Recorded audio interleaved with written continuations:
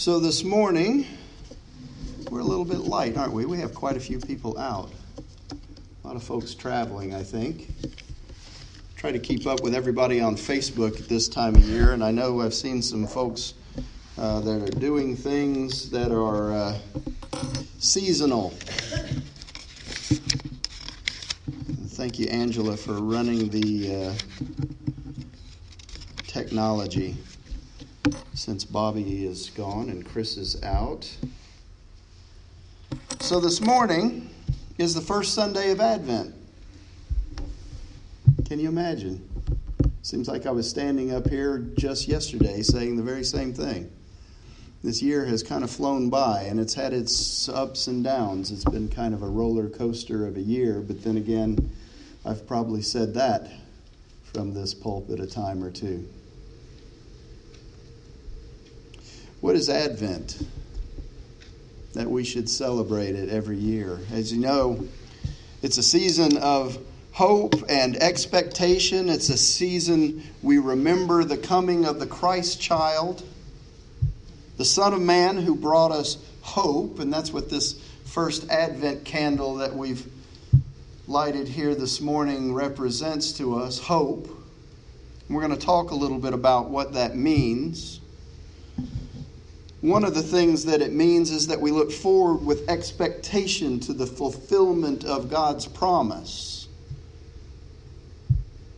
See, the first Advent is all about the second Advent. Advent simply means coming.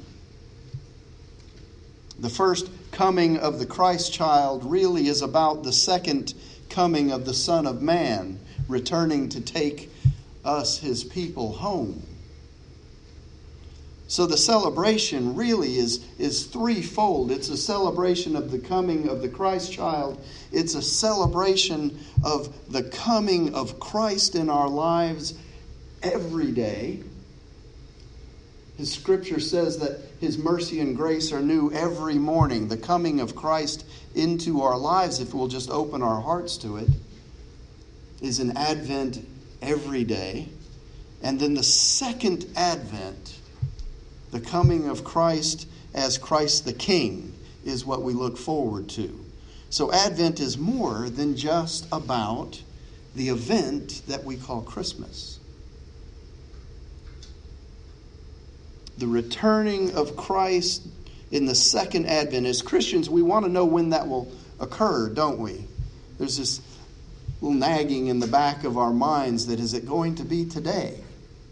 As we wake up and we put our feet on the floor and we accept that grace and that mercy that God gives us every morning, that's renewed in us every day, there's this little thought, I wonder if today is the day. But Scripture tells us that only the Father knows the date and the time of Christ's return. Not even Christ himself knows when that will happen. Jesus says that we will know when that time is near because there will be signs. In the Gospel, according to Luke, Jesus tells us about that. He says, there will be signs in the sun, the moon, and the stars. And on the earth, distress among nations, confused by the roaring of the sea and the waves. People will faint from fear and foreboding of what is coming upon the world, for the powers of the heavens will be shaken. Then they will see the Son of Man coming in a cloud with power and great glory. Now when these things begin to take place, stand up and raise your heads, because your redemption is drawing near. See, it's not a time of fear for those who believe. It's a time of celebration.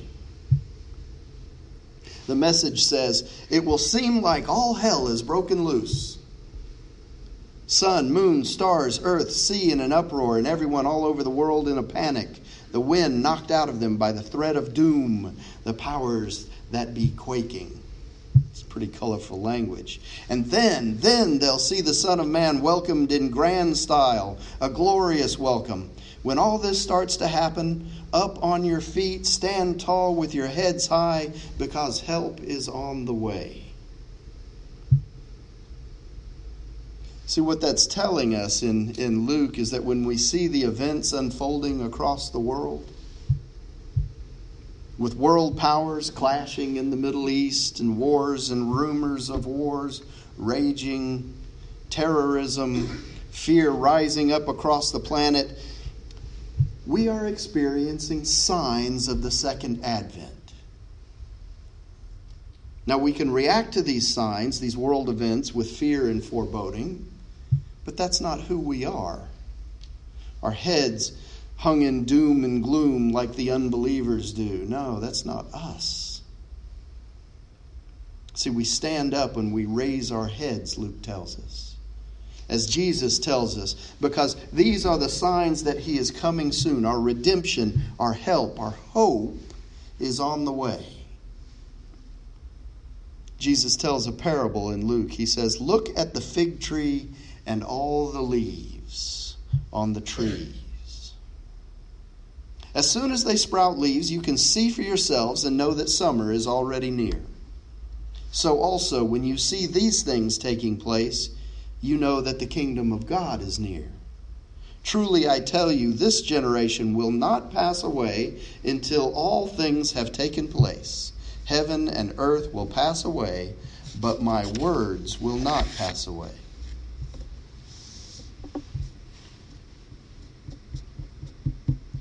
Look at a fig tree. Any tree, for that matter. When the leaves begin to show, one look tells you that summer is right around the corner. And it's the same here when we're talking about the kingdom of God. When you see these things happen in the world, you know that God's kingdom is about here. And so we shouldn't just brush it off. It's not for some future generation. It's for this one, the Bible tells us. Sky and earth will wear out, but God's words won't wear out. So don't ignore the leaves on the trees, Jesus is telling us. Don't look at the events in the world and forget what Jesus tells us here in this passage of the gospel according to Luke. We need to heed these events for what they are, signs that he is coming soon. Because the heat's been turned up in the world. The events are happening with greater frequency and with greater intensity, so we need to be ready. And we need to help others to know him so that they will be ready too. Because the first advent brought us light and hope and salvation. And the second advent brings judgment to those who aren't ready. It's an inconvenient truth, but it's truth nonetheless. This is not the Christmas message that most of us expect to hear. But we can never forget that the first advent is about the second one. The reason we needed a Savior in the first place is because he's coming again. And when he comes again, it won't be as a baby in a manger, but it will be as the King of Kings leading the angel armies. Don't be caught unready, because Jesus tells us to watch. He says in Luke, "Be on guard so that your hearts are not weighed down with dissipation and drunkenness and the worries of this life, and that day does not catch you unexpectedly like a trap. For it will come upon all who live on the face of the whole earth. Be alert at all times, praying that you may have the strength to escape all these things that will take place and to stand before the Son of Man." You have to be on your guard. Don't let this sharp edge of your expectation get dulled by Christmas parties and drinking and shopping. I know that's a big problem in this congregation, isn't it? No. Preaching to the choir here, but this is the message that we need to be sharing out there with those that don't know him. Otherwise, that day is going to take people by surprise. It's going to spring on them suddenly like a trap. It's going to come on everyone, everywhere, all at once. So whatever we do, we can't go to sleep at the switch. We have to pray constantly that you'll have the strength and the wits to make it through everything that's coming and end up on your feet before the Son of Man. And if you're one of the ready ones, this is not a season to be concerned. This is indeed a season of joy. Advent is a season of expectation and hope. We celebrate the first advent or coming of the Christ child, and we hope for the second advent, the second coming of Christ the King. It's a time where we look for deliverance from the struggles and strife of the world and set our eyes on the light of Christ. We hope for peace, not only for peace in our surroundings, but for peace within. And there's a story I like to tell. It's a personal story I like to tell around Advent.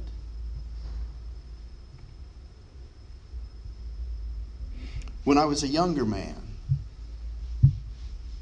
leading Marines in combat in the deserts of Kuwait and Iraq, I found myself looking for peace in the midst of chaos on a December night in a fighting hole dug into the desert sands of the Kuwaiti border, and the ground war was imminent and the atmosphere was intense, and there were Scud missiles and Frog missiles all impacting in our vicinity, and you could hear the whoosh of Hawk and Patriot missiles as they launched to intercept or retaliate.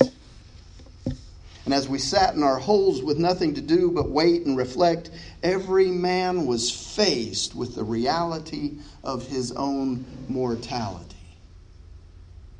And with the knowledge that soon we would be breaching the minefields that lay between us and the liberation of Kuwait. It wasn't a really good place to spend Christmas. Now, this was a time in my life where I knew of Jesus, but I didn't know him personally. And I also knew that I had a responsibility to lead my Marines, and that responsibility included getting them through the war with their minds and their body and their spirits intact. And there, in my fighting hole with several of my Marines, I could see the anxiety in their faces. I could also see above me this vastness of a night sky with stars in such magnificent abundance that it brought to mind a Christmas card that I had seen when I was a child. It had the Magi in the desert following a bright star set in a sea of blackness, much like what was above my head at that moment. And it was one of those foil cards. You've seen these, right? Shimmering images, and they captivated my imagination as a child, and I could see that clearly. And there was comfort in that memory, but there was also conviction. And I remembered as I was sitting there convicted in some way, my heart was troubled because I knew that there was something that I should be doing. And I remembered that the Red Cross had given us care packages, and each of those care packages had a small camouflage-covered Bible, and all it had was Proverbs and Psalms and the New Testament. And so I pulled one out of my field pack and I opened it to Psalms, and it wasn't too long before I came across Psalm 91. And as I read it, the part that especially spoke to me, in Psalm 91, it says, "You will not be afraid of the terror by night, or of the arrow that flies by day, of the pestilence that stalks in darkness, or of the destruction that lays waste at noon. 1,000 may fall at your side, and 10,000 at your right hand, but it shall not approach you. You will only look on with your eyes and see the recompense of the wicked. For you have made the Lord my refuge, even the Most High, your dwelling place. No evil will befall you, nor will any plague come near your tent." There was a sense of peace that came over me. As powerful as anything that I had ever experienced. I was so overcome with the sense of it that the entire psalm, I read it out loud to the Marines that were around me. And as I read, some of them wept silently. Some just stared up quietly at the night sky. But all of them, to a man, felt that sense of peace. I could see it in their countenance. Peace within by the power of the Holy Spirit. Gone were these faces of anxiety.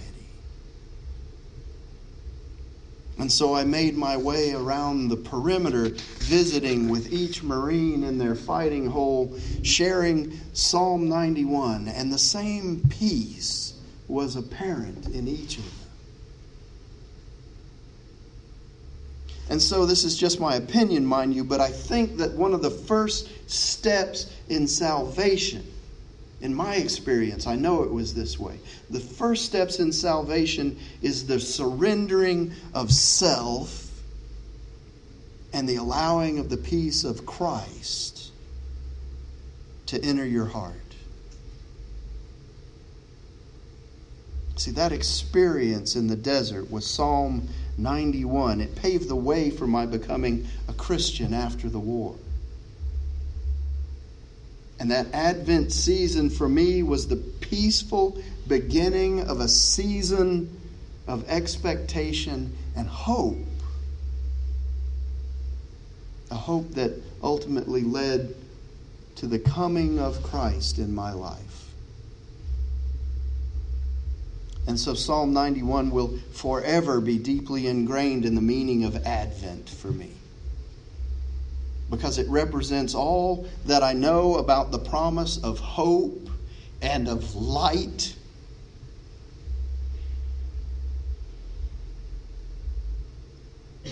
Deep, internal, down to your soul peace that only comes by grace from the Prince of Peace, our Lord and our Savior, Jesus Christ.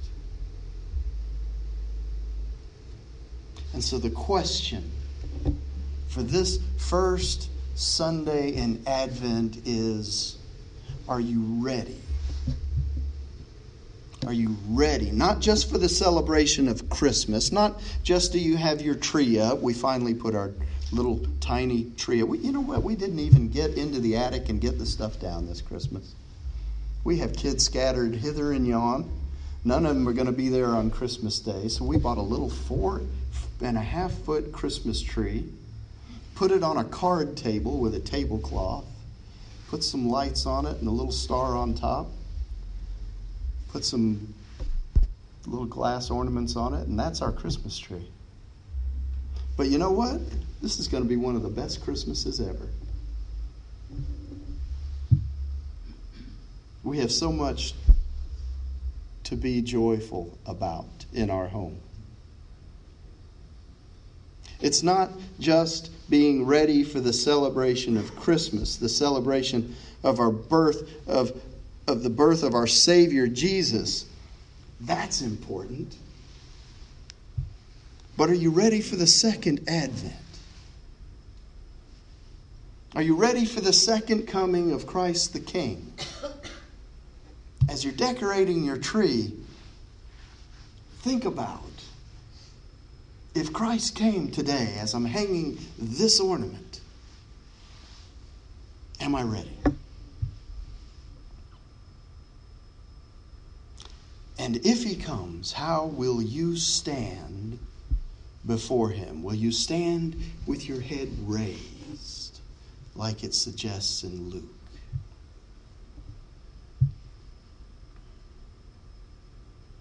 If you haven't made the commitment to Jesus, I invite you to make yourself ready by inviting Jesus into your heart this Advent season. If you need to think about where you are, whether you're ready for a relationship with the living Christ, then think about it. But I encourage you not to tarry too long in the thinking, because the signs are here. They're happening all around us. Turn on the news. See the leaves on the trees. They're beginning to sprout. And when you see them, know that your redemption is drawing near. Don't miss it by ignoring the signs. Don't miss it by waiting too long. Come experience real peace this Christmas season. Peace within. It's right here at the foot of the cross. It's right here at the table of our Lord. Peace. This is our hope. In the name of the Father, and the Son, and the Holy Spirit.